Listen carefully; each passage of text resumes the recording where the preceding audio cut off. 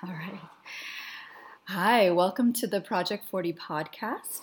I'm so excited to be sitting here with one of my favorite astrologers, Lynn Bell, in Paris.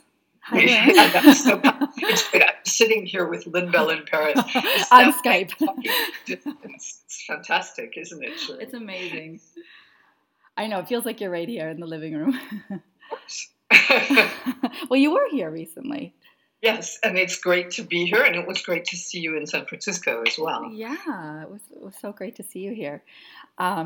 So yeah, for people who are just, many people know who you are, but for people getting to know you, maybe share a little bit about your background and your approach to astrology.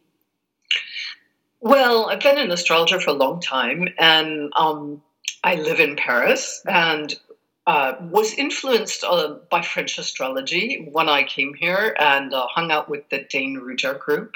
But for the past 20 years, I've been teaching in London at the Center for Psychological Astrology, actually a bit longer than that, which was the school founded by Liz Green, who's a Jungian analyst and astrologer, and along with Howard Bortis. Some of you will know their books. They were very influential because they're the first people who really started working with mythic themes and a Jungian approach to the chart, much more an approach of meaning than an approach of prediction. And because of that work, because of that collaboration, which fit my temperament, I wouldn't have been at the school if that hadn't been the case. A lot of my work deepened into themes that I pursue when I'm interested, when I feel creative about something. I'll work, like I'm teaching this weekend a workshop on spell breaking in London, for example. And these themes come up. And I was in a place where there was a lot of support for that kind of work, and it was fantastic. And then I work with clients when I'm home. I'm a consulting astrologer. I've written 2 books, one on family patterns in astrology, one on solar returns, which has been a very important part of my work, and part of a book on Mars. Yes, the Mars Quartet, which I love. It's one of my Bibles. Yeah, it's an excellent book. And the other ones are Planetary Threads. And what is the name of the solar return book? It's called Cycles of Life. Cycles of Life.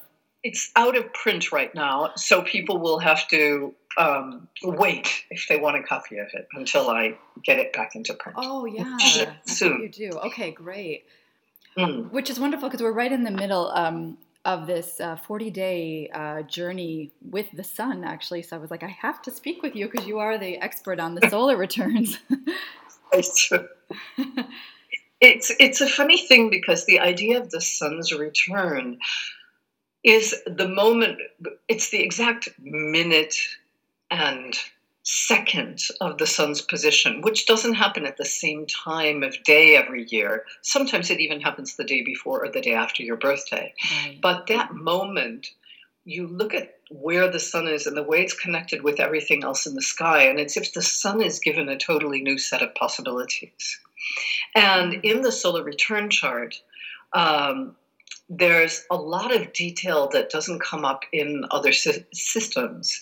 So it's something that people do. When I moved to France, it was very common for people to come and have their solar return done on their birthday. And I'm sure everyone listening has had that experience on their birthday, that something changes. It's like there's a little tuning fork, and the whole quality of the year comes in. And you start to feel that something else is going to unfold in the next 12 months. And we do this symbolically at New Year's Eve, but on your personal birthday, it's something else again. Yes. And one of the things I found in working with these charts is the way the relationship between the sun and the moon cycles during a 19-year period.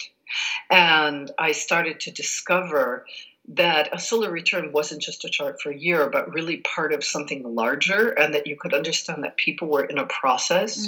For example, when their moon was in a particular element. And when the moon was in that element, their life would redirect itself as if it's fulfilling itself through nurturing, for example, when your moon goes into air signs in the solar return, Mm. suddenly you need to learn something new. You need more contact with other people, more exchange of ideas. Mm. It's a people phase. And often you have 2 to 3 years in a row with the moon in different air signs.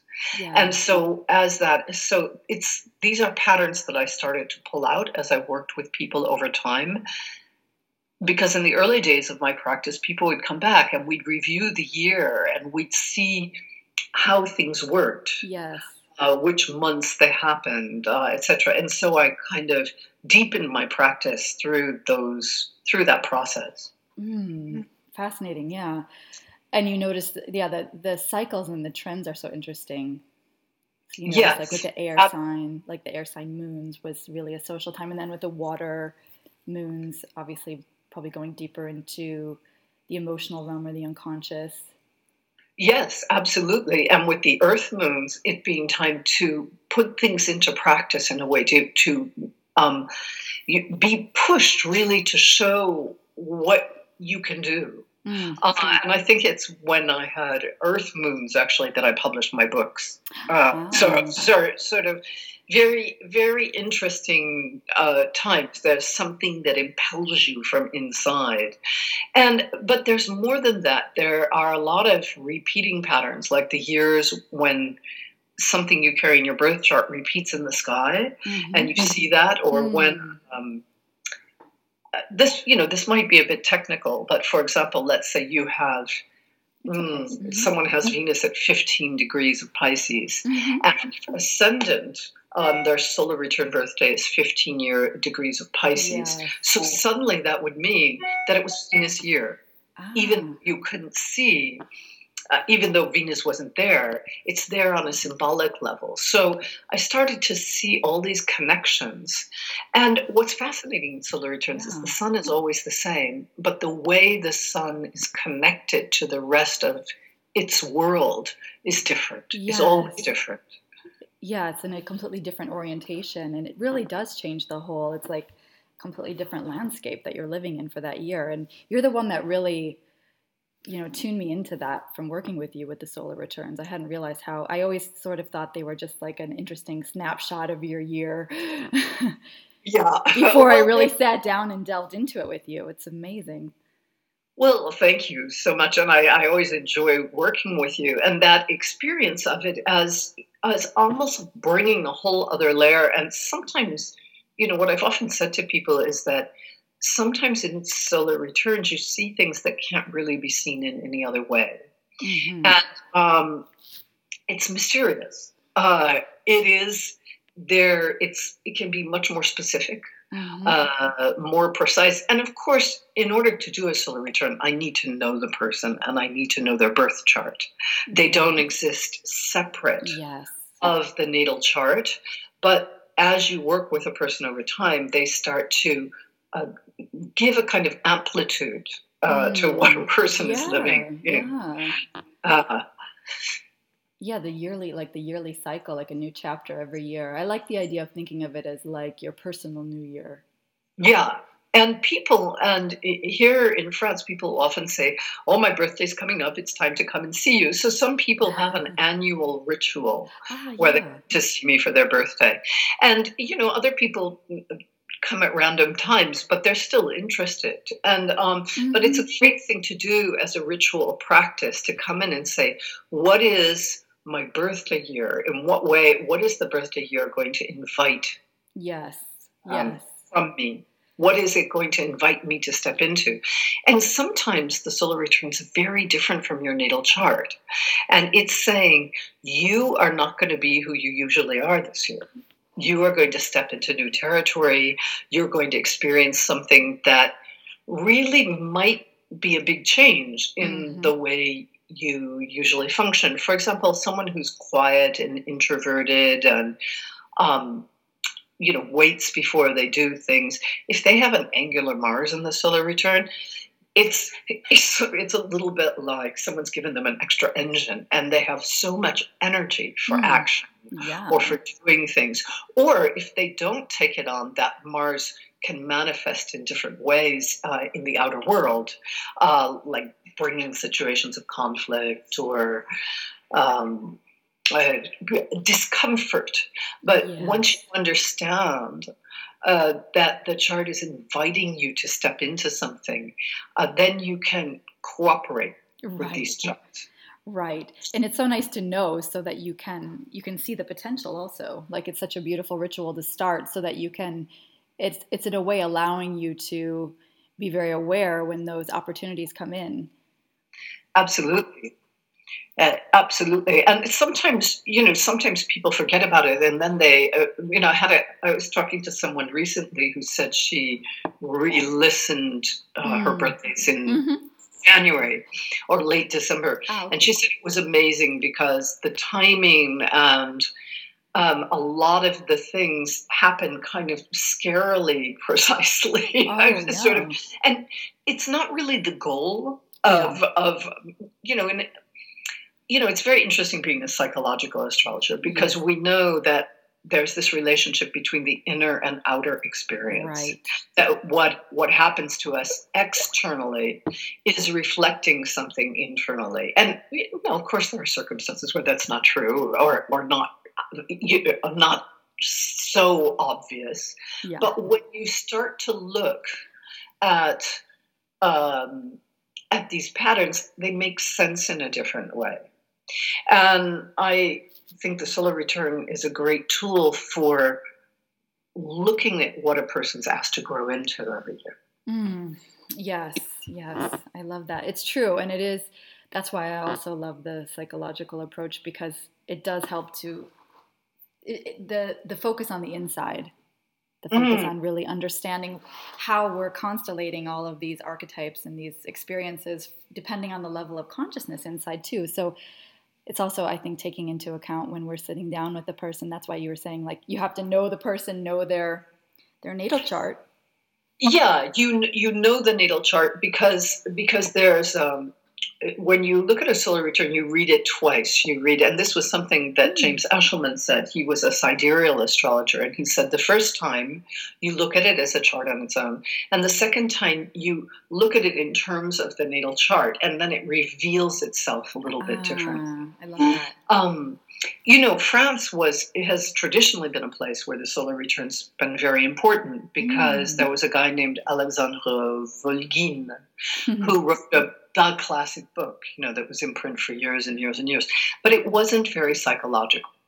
And I think that's probably what I brought to it is a bigger viewpoint and bringing it back in to inner processes and again, giving meaning to some of the events or making sense. And sometimes you make sense after 3 years. Yes. It's not, a lot of events that happen to us, it's only with a little perspective you say, well, of course, how could I not have noticed? I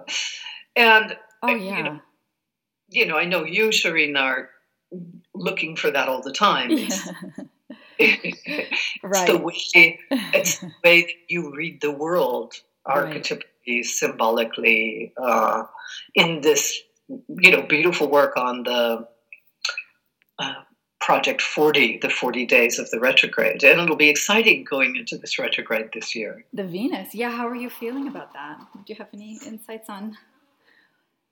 Do I have insights? Yeah. What do you kind of foresee? I was thinking about that in terms of your spell breaking. Do you combine that with, when you talk about the spell breaking work, I know you talk a lot about Saturn being an important piece of that. Mm-hmm.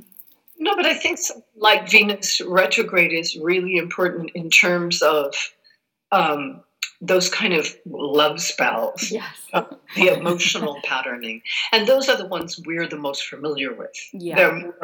They're urgent, they're immediate, they're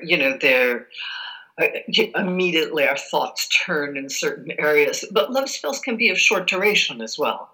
They're not often the long-term spells that we're carrying with us from our childhood, for Mm-hmm. example. So because Venus is so connected to that idea of love, but also the idea of self-worth or value, Yes. I would think that the retrograde could have a lot to do with, especially this retrograde that goes Aries Pisces. Yeah. It's so particularly interesting across the sign boundary. Yes. That you're going from an I have to do it by myself energy into that immersion, into immersive consciousness, into a kind of emotional union with other people, with the universe. And so this particular Venus retrograde asks us to let go of part of the self-identity, to go into a dissolving process and then come back with a new affirmation of self. Mm. Oh, I love that. Yeah, going back from it's almost like having to go back into some kind of unconscious symbiotic state in order to reemerge with a different identity. Yeah, that's right. And some of it also has to, so, depending if your birthday is just as Venus is turning retrograde in Aries, it's not going to mean the same thing as if your birthday is the day that Venus has slipped back into Pisces. Because you're actually asked, those Venuses have very, very different energies. We also know that just as there's the 8-year cycle with the Venus retrogrades, in the solar return, in your birthday cycle, there's an 8-year cycle in the Venus positions. Your personal Venus-Sun relationship. Right. And so, again, we work on that in a different way when we work on the solar return. It'll be interesting with people having their solar returns this year during the... Absolutely. Will you be doing a lot of that work then, Shireen? Well, yeah, we're actually, it's because I'm doing for the last 7 Project 40s, we're doing each of the 7 planets. I wanted to do them in order, but I can't imagine skipping Venus, even if she's, not in order when it's an actual Venus retrograde. So the next one will definitely be devoted to the Venus retrograde. Right. So, yeah, because the Venus retrograde is a solar phenomenon. Yeah. You mean during this work? Were you asking me? Sorry, were you asking me about will we be doing the Venus retrograde during the Sun P40? Yeah. Okay. Not so much because it's implied in that the 40 days has that whole alchemical Venus. It ends with the whole it's the whole journey itself is like a Venus retrograde in a way. So all of regardless of the themes, it has that underlying experience of a 40 day, like even though Venus retrogrades aren't exactly 40 days, it was the inspiration for doing the 40 days in the first place. But this actual 40 days, we're actually almost day 20 now, is devoted to the sun. So it'll come up, I think, when we get in. What we've been doing is exploring the sun through each of the 12 lenses of the signs. Yeah. So obviously when we do more of the Venus signs, actually it's interesting synchronicity because we're doing Libra now since the moon's in Libra. So we've been exploring that. So fantastic. Yeah. So Venus has come through that way. And then also Taurus, obviously, a little while back. But we'll do an actual Project 40 devoted to the Venus retrograde, starting on the Venus retrograde. Okay, fantastic. Yeah. Those are always the most powerful. Okay. No doubt. Wow. Yeah. Yeah. Amazing. So, yes. So whenever, I always look at those things in solar returns. Planets you don't have the same relationship with the planet if it's retrograde, but also knowing where it is in the retrograde process, particularly for Venus and Mercury, makes a big difference. And, it's wonderful that you offer that work to people.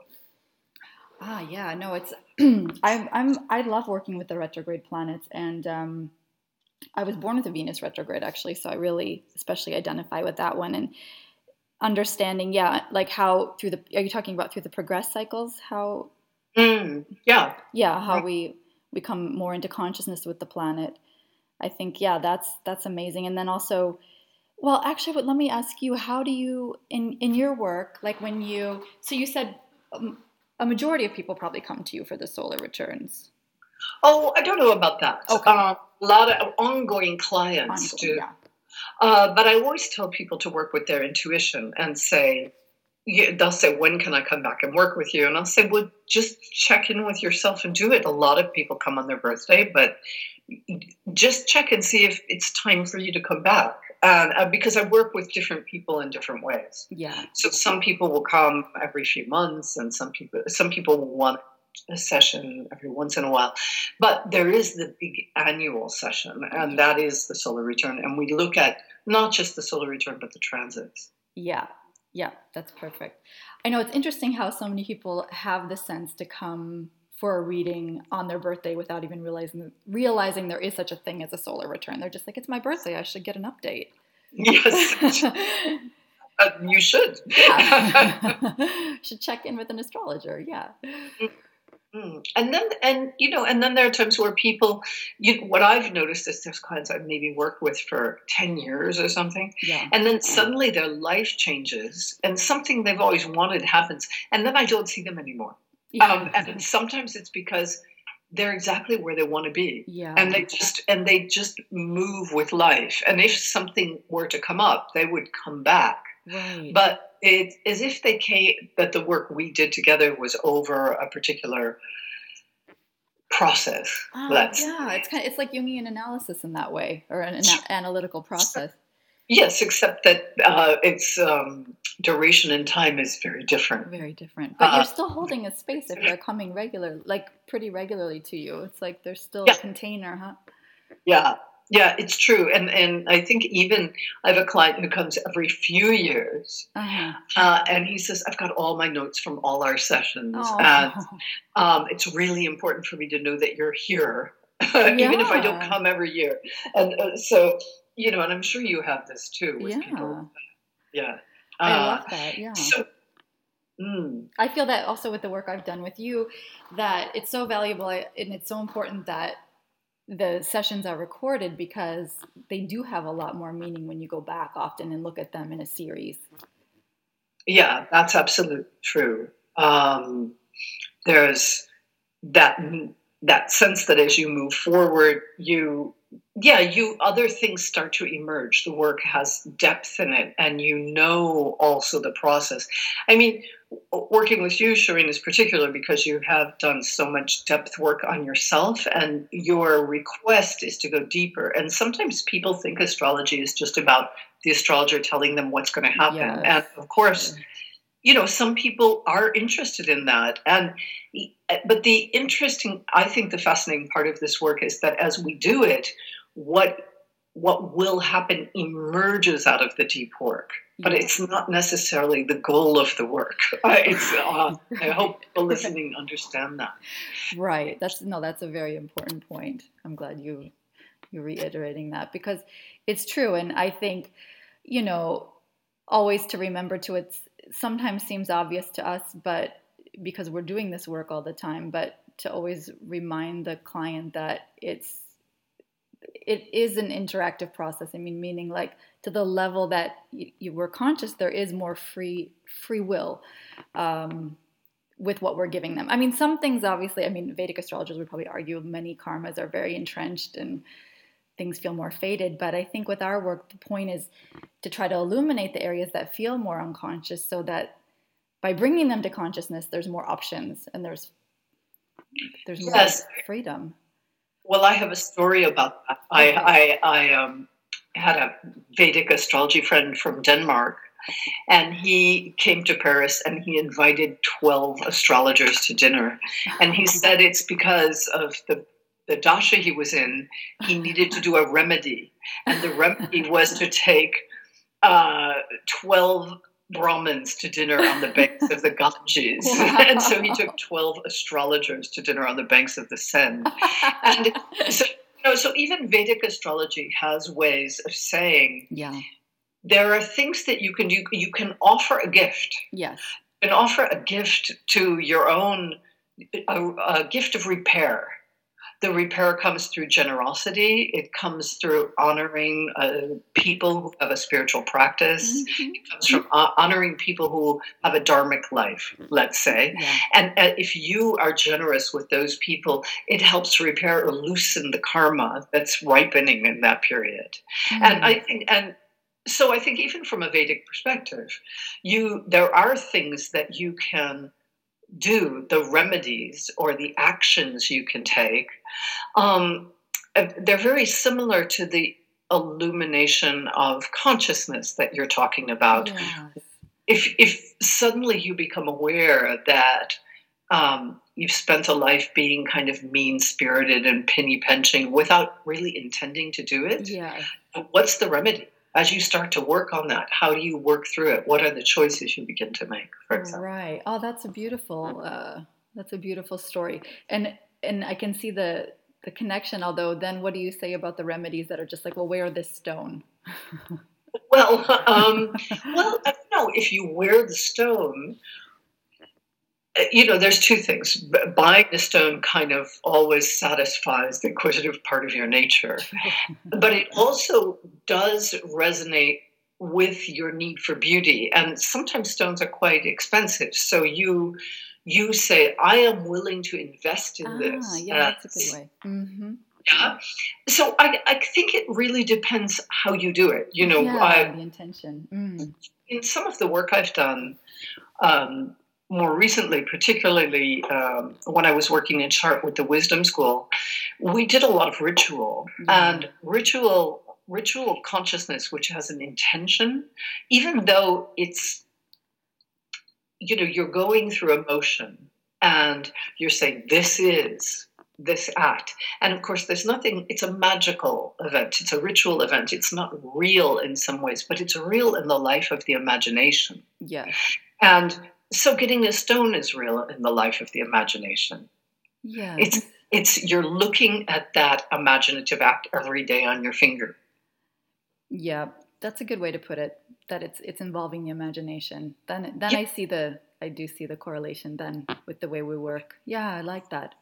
And even if people don't see that, nonetheless, they sometimes resonate to it. They feel, they'll look at it, it will work on them. There's a kind of visual feel that you have from certain things. Or, so, you can invent your own way of doing this that satisfies your own imagination and that suits the archetypes you carry in your chart. And so the solar return brings us back to that. You're talking about the sun, how each sun sign takes in the universe. Yes. Each sun sign has a preference for color or mutedness or brilliance or subtlety. And all of that's part of the imagination of the self. Yeah. And very often we don't think about it. It's so automatic in people. And I'll say, I've never seen you in any color other than black. What's that about? Are you talking about me, Lynn? No, I'm joking because I'm wearing black right now. I'm always wearing black.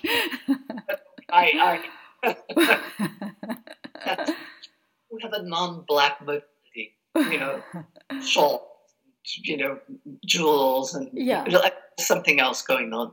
But sometimes if you do, and that is that expression of self has something to do with the expression of the imagined self. Yes. And, it might not mean the same for you as it does for another client of mine I'm thinking of who, she's like, I keep trying not to wear black, but I can't manage it. But she's an Aries, so you normally expect that.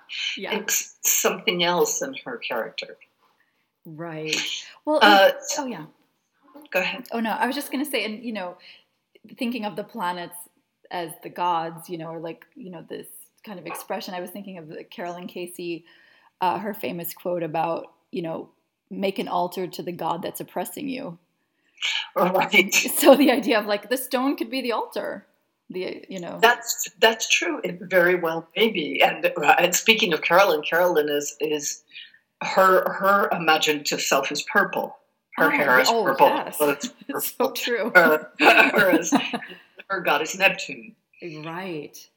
Okay, so if you and so that's the way she identifies herself as a manifestation of that particular resonance, planetary resonance. Love that. Mm. I wonder if a lot of the people with the bright colored hair have the strong Neptune that like to dye the hair pink and purple. And it's an interesting trend since Neptune went into Pisces. It's become very strong, this colored hair. Yes, that is true.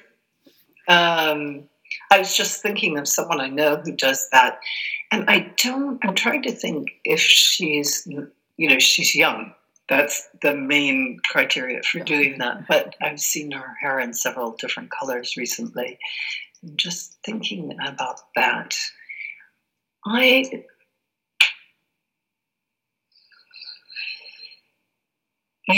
say in her case it's more fifth house. More like a manifestation of fifth house planets, like changing your costume. The costumes, yes. Like costume, almost like the Philip Pullman novel, where people's diamonds keep changing until they hit puberty, and a fixed animal diamond, whether it's a tiger or a monkey or a dog or whatever it is. Until then, it changes a lot. So I tend to think of that more as an idea of saying, what would it be like to be like this? More as an experimental process of trying on a whole new way of being, in a way that's fairly easy to reverse. Yeah.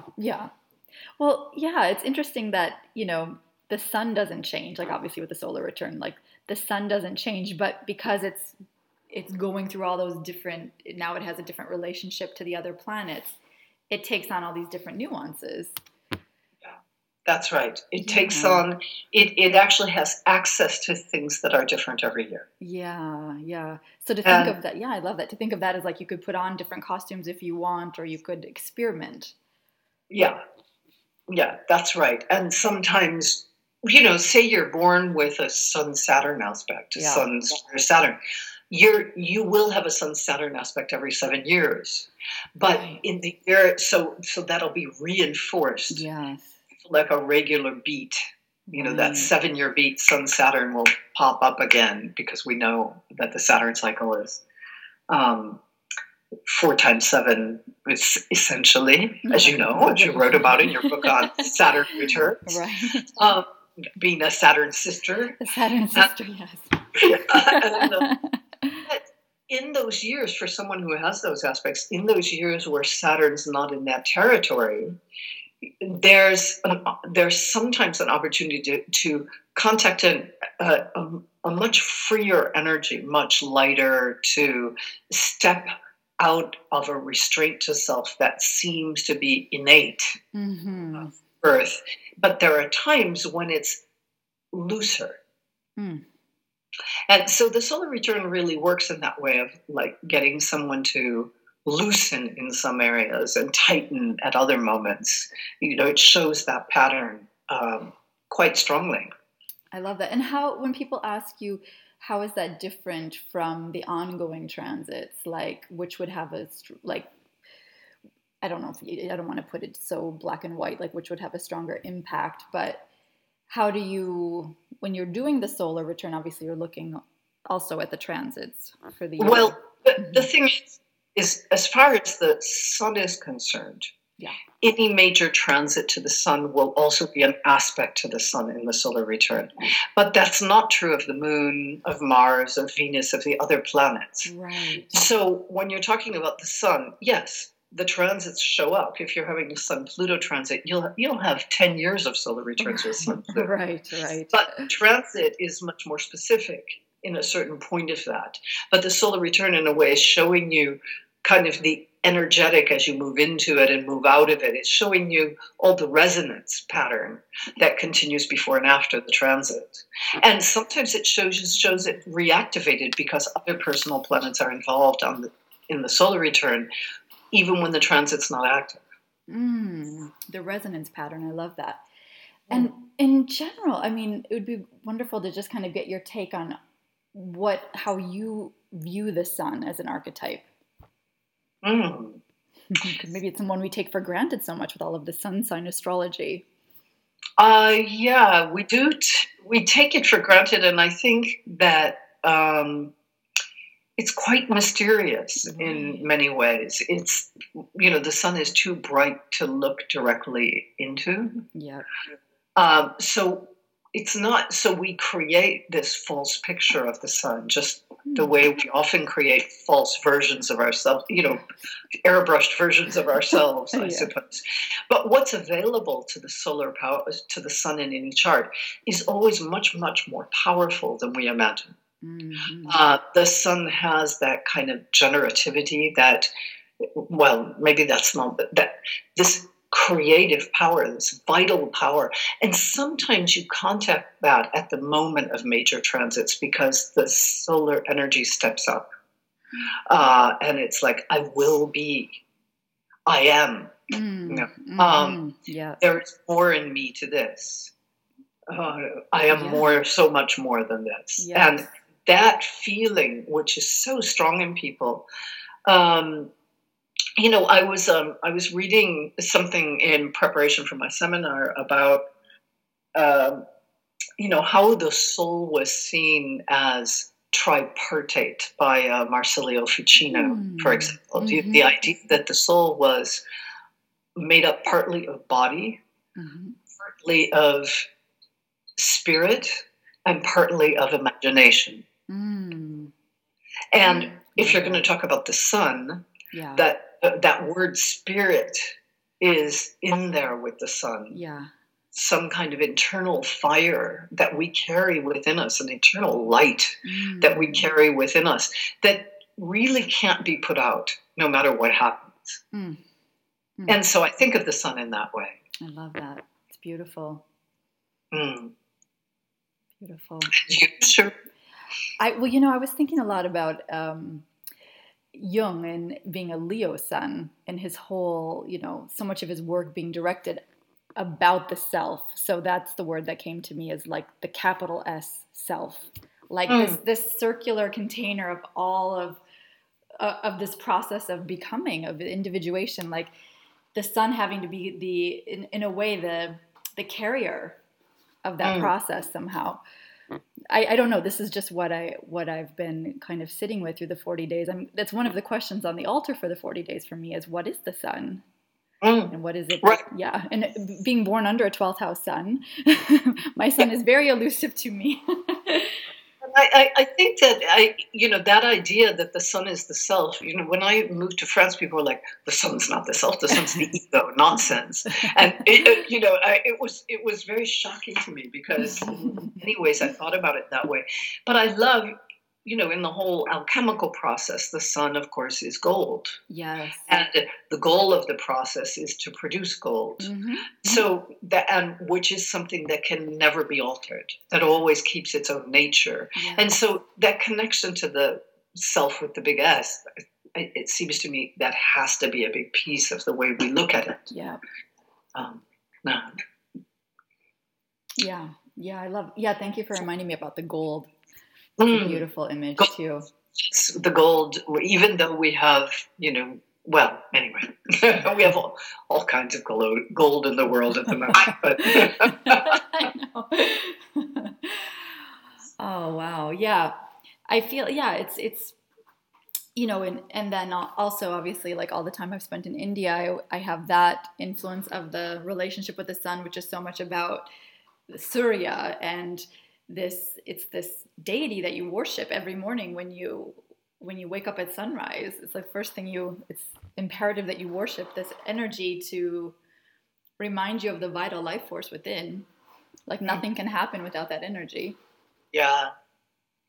I love that moment. My office faces east, and particularly at this time of year, when I get up, I watch the sun rise almost every day because it rises very late in Paris. We're quite far north, so it's still like not up there until about eight. Oh, wow. Yeah, up above the horizon. It really Nice. takes a long time to That's make nice. it. I need that so I can catch the sunrise. Unless I'm in India, I don't get up that early. Yeah, yeah. But and it's a very powerful process to watch the light come back into the world every day. Yeah. So I understand that completely. Well, and they say, oh, wait, hold on, let me just pause. You're watching sunrise and the bird, you're listening to the birds as the sky gets bright, and then the sun finally comes. I mean, it's so powerful to watch that. It's so powerful, so magical. Mm. I love sunsets also. That's such a beautiful ritual, the combination of watching the sunrise and the sunset every day, like as a reminder of the cyclical process of birth and death, really. And I think someone wrote a novel once about what happened if the sun never rose again. Oh, God. That kind of one of those tragic, weird apocalyptic novels, like suddenly the sun stopped coming back, and then, you don't understand time, you don't understand that there isn't anything. There's this unending darkness that takes over the world, and we really take it for granted. Yeah. For granted that the light will always return. And as long as we're living on this planet, that will be the case, even if the light is sometimes a little bit pale and struggling to get through the pollution or right, exactly. Global warming, too much heat. Well, and it's interesting. I was thinking also how one of the prescriptions for depression is to wake up at sunrise, to watch the sunrise. Oh God, something just went on in my computer. Sorry about that. Okay. We must be having in the last 10 minutes, there must be some kind of interference going on. Yes. Oh yes, one of the prescriptions for depression is to wake up at sunrise. And another thing, which makes me think of another thing, because the sun and Saturn are natural antagonists. Yes, that's a good point. And one of the traditional, actually, medical remedies for arthritis was to take a tincture of gold. And it's still given in juvenile arthritis. Ooh. Yeah, and there's some homeopathic, actually, I forgot the name of the remedy off the top of my head, but there's a homeopathic remedy that it's definitely with the vibration of the sun, and to help also with circulatory and arthritic conditions too, and depression. Right. It's that whole idea that the opposition between the cold and the dry and and then the hot, the heat and the energetic. But if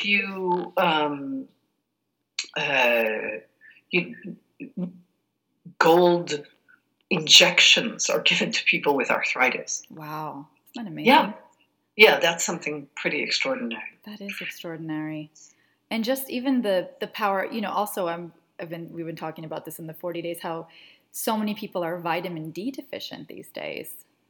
It's one of the most common deficiencies. Yes. I take my vitamin D all. You do? Right, because I think because we're all putting sunscreen on, we're not getting the rays of the sun. Even that, it has nothing to do with sunscreen in Northern Europe, because we're really at a high latitude. Oh. Of a certain degree of latitude, it's impossiable to get enough vitamin D from sunshine. Okay. Wow. Screen. Yeah. In the winter. Yeah. We have enough light. Right. Right. Also, and the people that do the light therapy for the, what is that called? Seasonal affective disorder? Yeah. Well, it's so interesting how the sun is implicated in all of these treatments, or the light. Right. And also I love the connection of, the organ of light is the eye, of course. Right. And so your eyes also are or at least one of your eyes is the symbol of the sun in the body, along with the heart. So you have that notion. The heart is obvious because it's the center and it's generating, it's the source of all the blood pumping through your system. But the eye takes in the light and allows it to be interpreted in a way. That's beautiful. That's maybe a beautiful note to end on for this discussion on the sun. What do you feel? Great. Do you have any last parting words you want to share?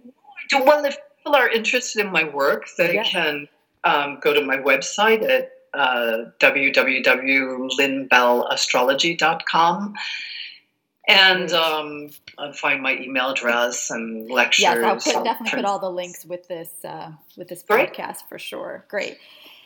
And yes, I highly recommend getting a reading with you, and I always recommend you. If people are in Paris, when you're there, they can see you. And you're going to be in New York, what are the dates? February 9th till the 15th. It's a quick visit. But I'm on my way to a conference in Baltimore, and so I'll be in New York for a while, connecting with people and doing some readings and things like that. And do you know when you'll be back in California? Not yet. Perhaps at the end of the year, but nothing's fixed yet. Okay. Well, keep me posted. Okay. Well, thanks so much, Lynn, for being on the show.